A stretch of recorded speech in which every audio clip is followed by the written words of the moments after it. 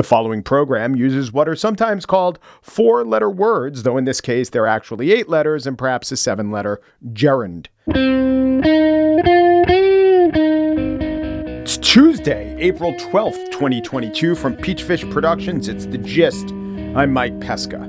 The UN High Commissioner for Human Rights says that 1,842 civilians have been killed in Ukraine. This is an undercount, a massive undercount. Estimates at one city, Mariupol, say 10,000, maybe 20,000. In war, numbers like this are nebulous. They're always used for a cause. More accurate are the 100 million refugees. The neighboring countries to Ukraine are assiduous about counting them. And now onto another war, DeRay, Ethiopia. The DeRay region of Ethiopia. There are 3 wars going on in the world. Today, Ukraine is getting almost all the coverage, but a report came out from the UN about the Ethiopian region of DeRay, where ethnic conflict has claimed, estimates say, up to 500,000 lives. The breakdown is 50 to 100,000 victims of direct killings, 150 to 200,000 starvation deaths, and 100,000 due to lack of medical care. Like in Ukraine, war crimes are alleged in DeRay. The charge of genocide is also made there, more credibly even than in Ukraine. And there are 2 to 3 million refugees in DeRay. Now in Ukraine, it's 10 million. Ukraine is a country of 40 million people. Ethiopia has well over 100 million people, by the way. I've seen experts say they are worried that the war in Ukraine will overshadow the war in DeRay. No worry of that, because you can't place a shadow on that which was dark. Still, the UN cared. The UN and other relief organizations, but principally the UN, gave resources to administer to the refugees, to administer to those who were suffering. And those resources now have competition. So remember I said 3 wars? Yemen is the last one. And in Yemen, there is good news, or at least seemingly pause in the bad news. Saudi Arabia seems to have become sick of its failures and its ongoing commitment. There is a 2-month ceasefire that was announced last week in Yemen. The president of Yemen, this is the internationally recognized president, not the Houthi president in power, the president in exile, stepped aside, which for practical purposes, it means I think he moved from one floor of his hotel in Saudi Arabia to a different floor. Seriously, that was the insult that the Houthi rebels lobbed at their old government, the government of hotels. That's what they say. Why listen to this guy? But this all is progress. Hadi, the old Yemeni president, stepping aside. It at least says to the Houthi rebels and their Iranian backers, look, we're ready to change the dynamic. Is it progress? Let's just say it's a lack of slippage. Maybe it's a little stabilization. Hadi, the hotelier, is out. He moved from the palm suite to the pineapple suite, or maybe the other way around. Who knows? And the Saudis seem to have lost their taste for intractable conflict. This is, by the way, not a notably bellicose time in world history. Yemen, DeRay, Ukraine. One has cooled. One is the site of a surprisingly effective resistance. And one is all but ignored, though it seems to be the bloodiest of the bunch. On the show today, I'm going to tell you what. I'm at jury duty now. I made those depressing international observations and then made it over to the state courthouse in Brooklyn. I would, by the way, love to be on a jury, just not now. During my 11 years with NPR, that would have been a great time to do it. During the 7 years with the old employer, could have been taken into account. My year with no place, that would have been fine. Not now. Can't do it. I'm still going to answer all the questions honestly. But in the spirit of examining the criminal justice system from within, it's where I consider myself now. I therefore am going to play a big 2-part interview with a guest who I've wanted to have on since the show rebooted. DeRay McKesson is the CEO and founder of Campaign Zero. They advocate for police reform. They are, by my eyes, practical about their advocacy. During the recent protests over the death of George Floyd, they developed a program of 8 reforms that, if instituted, would reduce police abuse and deaths by, they put a very specific number to it actually, 72%. But the point is, they're not afraid to take big swings, and they're also not overly romantic about the power of their passions to become enforceable law and codes of conduct simply by dint of the purity or intensity of their feelings. This, by the way, hasn't always put McKesson in good stead with everyone else in the criminal justice reform movement, which we will talk about. Here to tell us what he's advocating for and what he's dealing with is DeRay McKesson in 2 parts.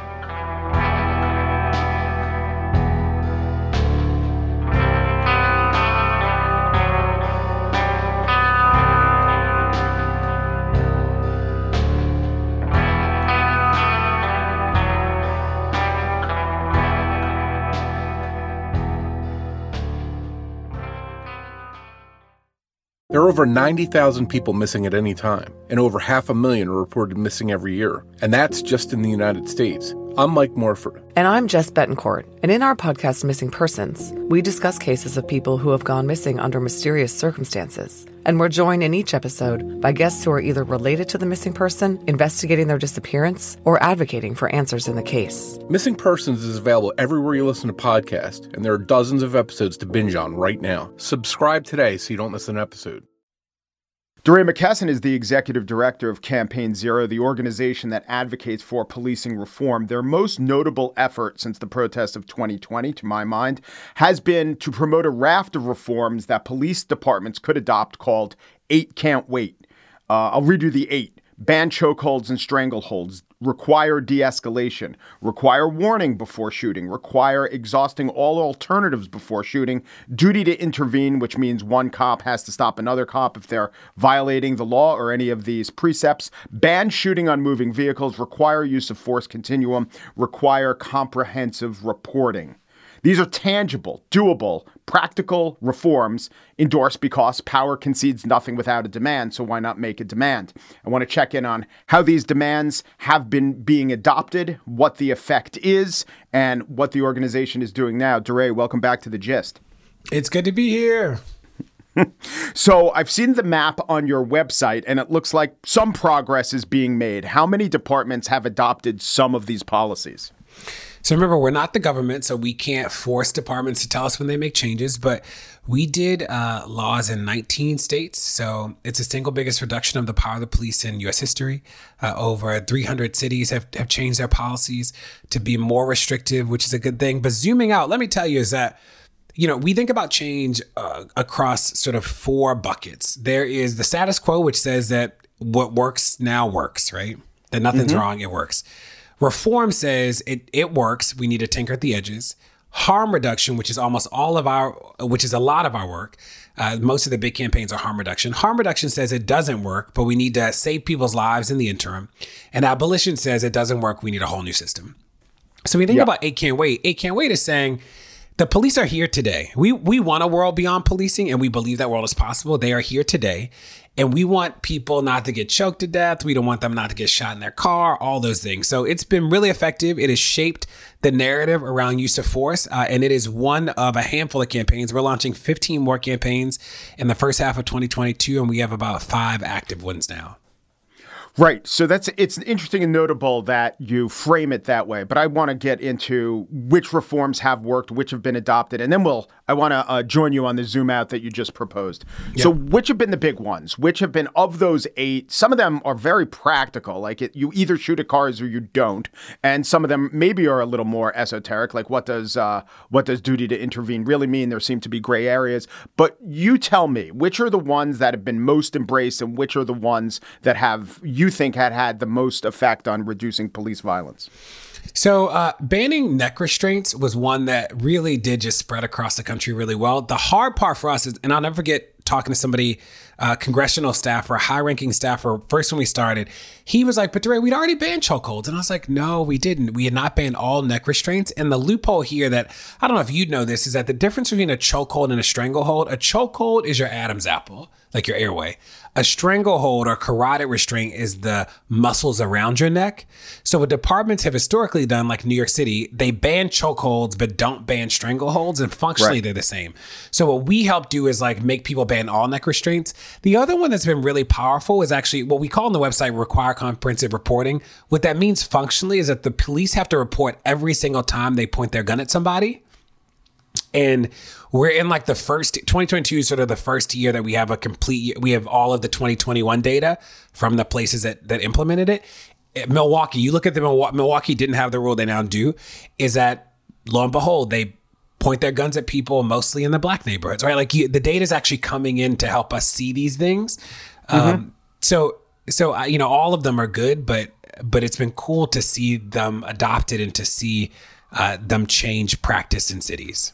The national conversation around policing often concentrates on a flashpoint. And there was one recently where prosecutors in Elizabeth City, North Carolina, chose not to prosecute police who shot and killed a guy named Andrew Brown. And Andrew Brown was driving away in his car, though the officers claimed he backed up, he moved forward, he was trying to evade them, but they claimed for a time that he was endangering their lives. If your policies had been in place, would the prosecution of those policemen have been less subjective? We try to stay out of the hypotheticals, partly because we feel so confident in our analysis that we're like, let's talk about the policy, let's talk about the situation. But in general, the ideal moving vehicles policy requires the police to get out of the way of a moving vehicle. And the reason for this, and like we did this with police chiefs across the country who pushed them on this, is that if you shoot the driver, you don't stop the car, right? Like, it's not like killing the driver automatically hits the brakes. The car goes from being a guided missile to an unguided missile was actually worse for everybody. And like, once we pushed the police to acknowledge that, this was actually like an easy one to get in. I mean, honestly, we think all the 8 are easy. Like, we don't, you're like, you should report every time you point your gun at people. Like, we think all these are pretty easy. Well, but from you talk to civic officials, you talk to mayors, different people who have different appetites for wanting to reform the police. In your experience, are some that are more readily grasped for and endorsed, and some that you get more pushback on? Yeah, so I'd say that of the 8, requiring de-escalation is one that what cities will do that's sneaky with requiring de-escalation and exhausting all alternatives before shooting. Is they'll try and make that a training requirement. So not actually require de-escalation, but require training on de-escalation. Not actually require exhausting all alternatives, but require training. Those two are the ones that people get really sneaky on. And then with chokeholds, they sort of bank on the fact that the public doesn't know what chokeholds are. So they'll ban one and not the other. And like, you don't know any different. Do you know what I mean? You're saying that they emphasize it as a best practice, but if you violate that practice, there's no consequence for the police on the force. Yeah, because if you make de-escalation, if you don't actually require de-escalation, but just require training for it, when the officer doesn't de-escalate, I can't really do anything. I can't discipline you. I can't file a complaint because like it wasn't a policy requirement. And this is actually the big thing. And there are 3 ways to hold the police accountable. It's administrative, criminal, and civil. Qualified immunity is civil. Criminal is being charged with the crime, but the police rarely get charged with crimes. So administrative is really our best way to get you off the street. Mm-hmm. And that's why we need this stuff to be policy. So some of these policies have been put in place and enacted. Is it too early to tell if it's having an effect on a reduction in police brutality and police killings? It is too early because we just did it. But there's 40 years of research that shows that more restrictive policies leads to less shootings and less killings. So like we stand by that. And this is just one of many campaigns that we have in place. So we're happy about this. It is the one that community members probably push police departments on the most. We'll get emails from citizens being like, hey, can you look over my policy? The police departments will say, hey, can you look over this? And remember, have you ever heard of a company called Lexipol? I think so. Tell me about them. So Lexipol is like ALEC. You've heard of ALEC? Yeah, they write laws for mostly conservative lawmakers. Yeah. So Lexipol writes the policies for the biggest police departments in the country.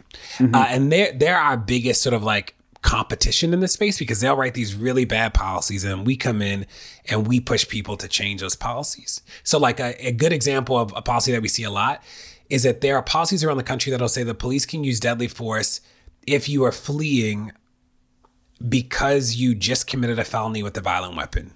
Mm-hmm. Which sounds like it makes sense. But what that means in practice is like if you robbed a bank, put the gun down, walked outside, the police could just kill you. Yeah. Because you just committed a felony. And it's like, but felony, the threshold for felony is pretty low. So I know you're in Brooklyn, but guess how much you have to steal in New Jersey to be considered a felon? Like, what's the threshold? Well, I know how these things work where you want a big number to impress me, but what's it around, like $600? It's 200. Oh, my God. It's the lowest in the U.S. It was set in 1978. Theft over $200 can get you 18 months in prison. Mm-hmm. That's crazy. You know, so when you see the law say something like, if you committed a felony, the officer can use deadly force, you're like, well, most people hear felony, they think murder. But the felonies that get charged the most are not things like murder. Well, what about just the idea that as that law is written, an unarmed man or an unarmed person, and the police wouldn't even contest that it wasn't an unarmed person. They would just have to say, well, a felony was committed, and therefore we have within some sort of indeterminate time frame license to kill that person, full stop. Yeah, it makes no sense to us. And this is why, you know, we got a lot of pushback from people inside the movement about it. But we're like, if somebody from our side's not in the room, the police are literally just going to keep doing this unchallenged. And like, that's wild, right? So we understand that this is why we have a whole lot of campaigns. We understand that 8 Can't Wait is not it's not the end all be all. It's not the only thing we do, but it is certainly one thing that we do to stop the tide of abuse. So I want to get to that too. But first, let me ask about a reform that is very much in the news and to some extent has been enacted, which is the end of qualified immunity. How important a reform do you think this is, and what has your organization done to advocate for it? Yep. So we're actually launching a big thing about QI coming in the next month. So we made a rubric about qualified immunity. There are 9 steps that states need to take. Rubric's not public yet, but every state that is working on a law today around QI, we have worked with them on it. The big thing about QI is that, remember, I said there are 3 ways that you can hold the police accountable. So criminal, civil, and administrative. So 8 Can't Wait is administrative. Criminal is the police rarely get charged with crime, so that's not really a lever. And civil is what QI means. So QI says that if the police engage in misconduct, that they can be sued civilly. That's like the end of QI would let you sue for damages, emotional stress, medical costs. And that is big because QI is really like a victim's rights bill, or it's like a victim compensation bill. Weirdly, in the news media, people sort of call it an accountability bill, but like really, QI won't hold you accountable because like you're not really going to get sued. You're indemnified, and indemnified means that your employer has taken legal responsibility for your actions at work. So really, this is going to be cities and towns are going to get sued, or states. The individual officer is going to be fine. So we've always been a little confused by the way people talk about QI as like some big police accountability thing, because the actual officer will be fine. Yeah, I wonder how big an effect it can have. Is there a way to study that? There are states without it, and there are states with it. Yeah, so, you know, their incredible professor at UCLA, Professor Joanna Schwartz, is one of the leading scholars on QI, and they anticipate that the end of QI will lead to an increase in civil lawsuits. And there is a belief that cities will act differently so that they don't incur the cost of these lawsuits, right? Like, and the thing about QI that's really important to remember is that it's only invoked in the most egregious cases. Like, cities will invoke it when they know the police have done something wrong because the bar is so high legally to meet. So here's a famous case. This went to the Supreme Court. The police handcuff a guy on the ground. Then they sick their dog on him, and the dog mauls the guy.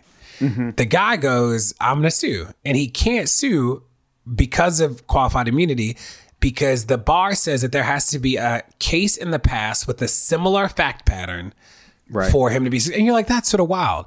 So it's like cities will definitely understand that these things are bad. They will understand that, like, if this keeps happening, they're going to be bankrupt. And there is a belief that these civil lawsuits might be a lever to push departments to change.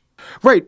So are there QI bills that would be the perfect form of it, that would have a bigger impact in terms of the overall effort of, you know, diminishing police brutality and abuses? So I think the end of QI does exactly what it's supposed to do, which is allow victims to sue. Like that really is like the best of what it can do. There are some states like Washington State is entertaining a trigger that might, like if an officer is successfully sued via the QI process, then they might lose their certification, right? Like those things probably have a bigger impact on real people's lives than suing the police. Because here's the thing, even if the officer does have to pay, there's still going to be a police officer tomorrow. That's not helpful. You know what I mean? We want you off the force. We want you to never be allowed to be in this profession. Like, you know, as we work towards a solution beyond policing, we at least want to get the worst people out of it. And we will be back after a short break with more of DeRay McKesson.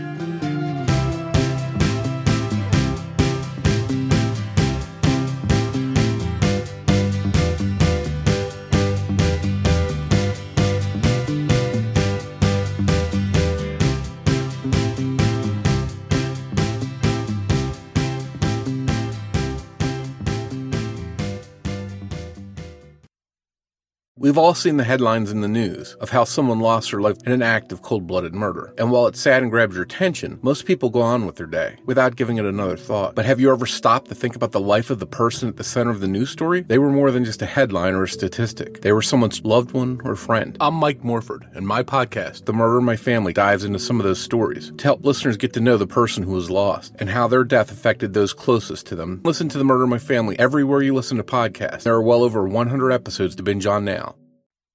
We're back with DeRay McKesson, founder and CEO of Campaign Zero. In this part of the interview, as you're about to hear, we get into some of the pushback he's received, not just from pro-policing organizations, but from reformers, or rather abolitionists who criticize reformers as inadequate. So you mentioned before the four theories of policing or police reform, status quo reform, harm reduction, and abolition. The abolition movement seems to have gotten some steam and certainly seems to have put themselves in direct opposition to some of what your organization is doing. You had 8 Can't Wait, and they came out with 8 to Abolition, where they directly criticized the idea of reform itself. And they talked about, for instance, if you go to their site, they say, "We reject the notion of a perfect survivor. We do not believe anyone deserves to get caged, nor do we prescribe to the state's notion of innocence." And if you click on innocence, they have an essay called Against Innocence, which is just to say that we don't think reform is a worthy goal because it won't solve the problem. And my question is, I have a few questions, but has this way of thinking become so powerful that it's really gotten in the way of the work that you've done? You know, so it hasn't stopped our work at all. And here's the thing is that we agree with them about reform. Reform says the system works. We need to tinker around the edges. We agree with them. And that's not the work that we do. We think the system doesn't work and we need to save people in the interim. So what I always remind people is that, like, I'm against solitary confinement, that I want an end to solitary confinement. I know that an end to solitary confinement is not the end of incarceration. I get it. I know that. And that I have to live in that tension every day. And the end of solitary confinement, though, is not at odds with the end of incarceration. It's not, because I'm against solitary confinement doesn't mean I'm pro prison and jail. It means that, like, we're operating in two strategies at the same time. So harm reduction and abolition they're not in conflict. I worry about the language that even suggests that they are in conflict, because there's not an actual organizer, somebody actually doing work every day that I know that is not dealing with the tension between alleviating the pain and suffering in real people's lives today while working for big reform. So all the people doing book clubs, writing to people in prison, trying to lower the phone rates, none of that is that's not the end of the system. That is harm reduction. That's saying the system is here and we got to save people while it's here, while we work towards the big change. Well, that seems so obvious to me, and I'm going to suspect it seems obvious to the listeners that they might not understand the effect that the abolition movement has had.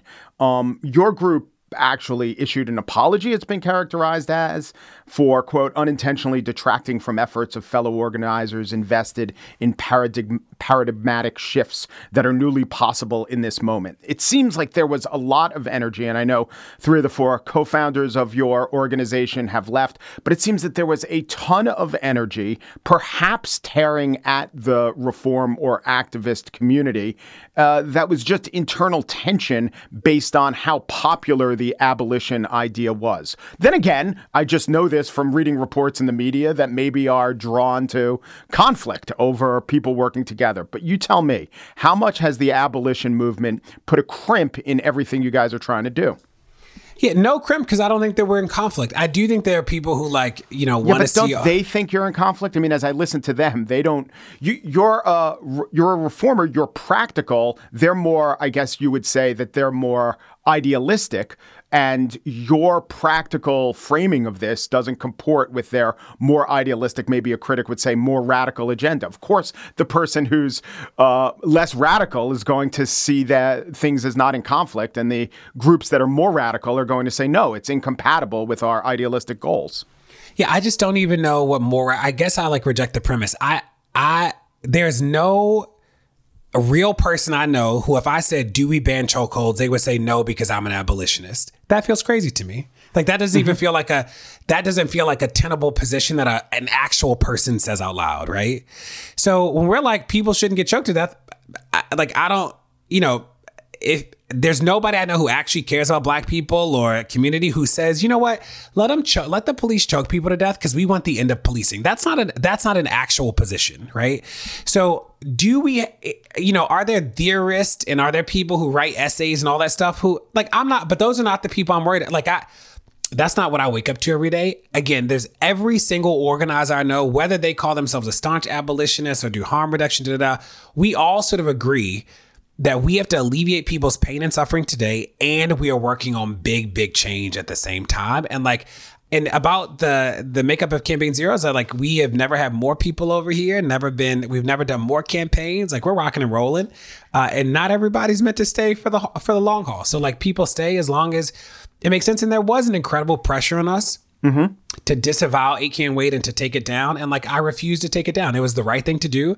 I'm proud, of that moment. I am proud to talk about our wins. I want everybody to put their wins on the table. What did you actually achieve? What are the real things? And this is not hypothetical. It's not theoretical. We can show you every single state that restricted no-knock raids. We wrote those bills, every one of them. I'm proud of the work that we've done and know that the only way that we'll win is by having something to show for it, not just writing essays about it. What about the tension of having something to show for it? So that will put you in a position of saying, we enacted these reforms and here's how the reforms have lessened police violence. Well, doesn't that take a little bit of the energy away from the activism, that the message that progress is being made? Because the abolitionists will say progress isn't good enough. Yeah, again, I guess I'm always grounded in who are the real people saying these things. That closing Rikers is a good thing. Yeah. Closing Rikers is not the end of incarceration, though. It's not like when Rikers closes, nobody's going to jail again. They're just not going to that jail. And that place is a hellhole. I mean, that place is awful. But they will be held in other places, and it is on the path to abolition. It is a good, but no, if you think of closing Rikers as some sellout, that's not no real person I know who organizes sort of believes that. Do you know what I mean? Yeah, I do. So do you think that the framing or even the word abolition is useful for what you're trying to do or not? Yeah, I think all of us have a framework for abolition because we all can think about the end of enslavement as a legal process, right? And we have seen the worst systems not exist anymore. And I think that abolition pushes people to dream beyond the moment, right? So I do think what is fair is if I woke up and thought that banning chokeholds was saving communities, that's the wrong analysis. That is not banning chokeholds and the 8 Can't Wait stuff is helping people make it to tomorrow, right? I get it. The big win is actually having a conception of safety that doesn't require people with guns to respond to every single time there's conflict and harm. That is the big win. And abolition keeps us focused on the big win. I think the only thing that I struggle with is I think that people feel like they have to fight all the other strategies sometimes to fight for abolition. And that's just not true. But there's no actual organizer, somebody doing work in a real community, in a real city and state who speaks like that. The only people I know who speak like that are the people who are not doing any real work. Because if you do real work, you know that if everybody dies on the way to the big win, it's not a win. Right. Right. Do you feel like your work is mostly trying to push this big boulder of changing institutions and status quo, or is a significant part of your work dealing with the people tugging on your shirt, trying to distract you or move you away from pushing against the big boulder? I don't spend any time with the people tugging, really. So I spend 99.9% of my time like moving the boulder. And the reality is, it's like, the police are in every room. They really are. And if there's not somebody in the room to counter them or like to help seed another idea. So like, Breonna Taylor gets killed because of no-knocks. Most people start to think that banning no-knock warrants is the way to go. Banning no-knock warrants doesn't matter. Literally, no impact. You could ban the warrants and it doesn't matter. You have to do something a little more complicated than just banning no-knock warrants. Because there are two types of search warrants. There's what's called a no-knock, which and then there's what's called a knock and announce, which is like a regular search warrant. Right. You actually have to restrict the execution of all search warrants in a particular way so they can't turn into no-knocks. It took us 3 or 4 months to figure it out, and we have scaled it across the country. But instead of, what we didn't do is just say Breonna got killed. We were trying to figure out structurally, how do we make sure this never happens again? And that's the work that we do. Like, that is like what we do every day. And like, I'll never apologize for that work. It didn't happen before we did it. We did it. We're still doing it. When Amir Locke got killed in Minneapolis, we're working with the mayor. It'll be the best no-knock ban in the United States when it gets done in a couple weeks. And like, that is real work, Yeah. How'd you figure that out, by the way? Oh, it took forever. So there's one scholar. His name is Pete Kraska. He's a professor, Dr. Pete Kraska, and he's like the leading scholar on no-knocks. He studied it for decades. He helped write Breonna's Law. We reached out to him to just like understand more like the background and da-da-da. And with him, we started to think about like what would be the way to do it better. So we have a 15-point rubric. The website's called End All No Knocks. And if you go, I think Breonna's Law is probably like a 5 out of 15. Mm-hmm. Maryland Law is a 9.5 out of 15, and Minneapolis will be an 11 out of 15. But we built the rubric with Dr. Kraska, and then we, workshopped it with other people and stuff like that, and then we made it the law. But that's how we do with all our campaigns. We sort of find like whoever studied this one random thing or two random things, and then we workshop with them to try and figure out what's the best way to do a ban and how do we make all of the information public. Do you think momentum has slowed down for reforms, or just attention being paid to your efforts have diminished? So not the momentum. I do think what is real and what we're facing in state houses across the country is that this narrative that crime is up has made legislators nervous about doing police stuff. So there are a lot of states this year who were like, let's wait till next year. I'm like a little iffy. And people don't want to do criminal justice stuff in election years. So in any place where there's like an election this year, it has been like uphill battle. They'll be like, I agree with it. I'll vote on it next year. I just can't do it right now. And like, that is really annoying. But the appetite in the legislatures is fine. Like, it is the same. It is people's willingness to do it in a moment that they think is a little too risky. That is hard. Did the protests lead to plenty of reforms, or was it a little disappointing, the number of actual reforms that all that energy and momentum was advocating for? Is it disappointing, the actual number of reforms that you've gotten? I think that what the protests did was wake a lot of people up to realize that this was like a real thing and not a fringe thing. I think about 2014, we were convincing people all across the country, like, the police are killing people. They were like, are they? And we're like, yes, da-da-da. 2020 comes and it becomes sort of like an accept. People are like, yes. Mm-hmm. I remember newscasters I remember talking to people in the news being like, they're shooting tear gas at us. And they were like, are they really? And then they were shooting tear gas at the reporters. And they were like, that really happens. And we're like, we told you, Right. So I think 2020 was like the wake up call. My push to everybody inside the movement is like, we need to have things ready on the table. So when moments come, we can like, just easily say, go do this, right? Because that's one of the reasons why 8 Can't Wait worked. It was like clear, people got it. It was something like they could, same thing with no-knocks. We're able to pass the no-knock bills because when there's an appetite, we already figured out the answer. Like, no legislator is a content expert on all this stuff. Like, they're always leaning on somebody to help them fill the gap. You know what I mean? Yeah. And so I do know what you mean. And you always want more. You're not satisfied because we're not in a place where police have been close to reformed. But do you look back at the energy of 2020, your policies that were in place, and the amount of actual reform that occurred from your policies? Not discussion, not consciousness raising, actual reforms. And do you say, I don't know, either do you say, that was good, I'm proud of it, we could have done so much more, or given the obstacles, you have to realize that it was quite an accomplishment to get done what we got done? Yeah, I think I'm incredibly proud of the work that we've done. And I'm not disappointed. I am hopeful that the next time there's a big flashpoint, that more people are ready to put things on the table that we can fight like hell for, that move us even more down the field. That's what I'm hopeful for. Because, here's the thing. The police haven't stopped killing people. I mean, it's only a matter of time before this becomes a conversation again. And for the country, not for any, this is the conversation I do every day. But can we make sure that we fight and have all the arguments, have all the resources on our side so that we can get the real change that people deserve? I'm hopeful.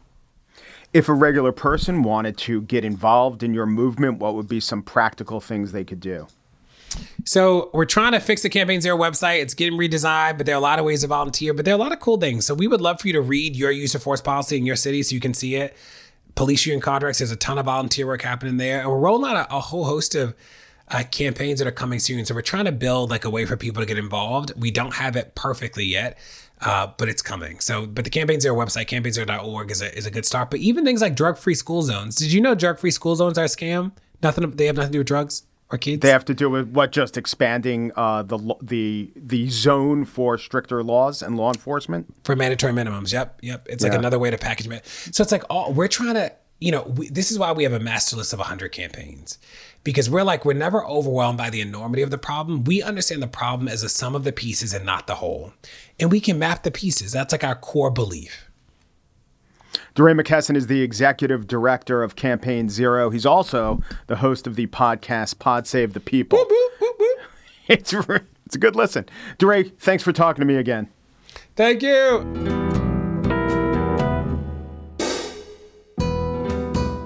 And that is it for this spiritless, jury-dutiful show. Corey Wara is the assistant producer of The Gist. Joel Patterson is The Gist senior producer. Michelle Pesca is chief bailiff for Peachfish Productions. The Gist is presented in collaboration with AdvertiseCast. For advertising inquiries, go to advertisecast.com/thegist. Umpru, depru, dupru, and thanks for listening.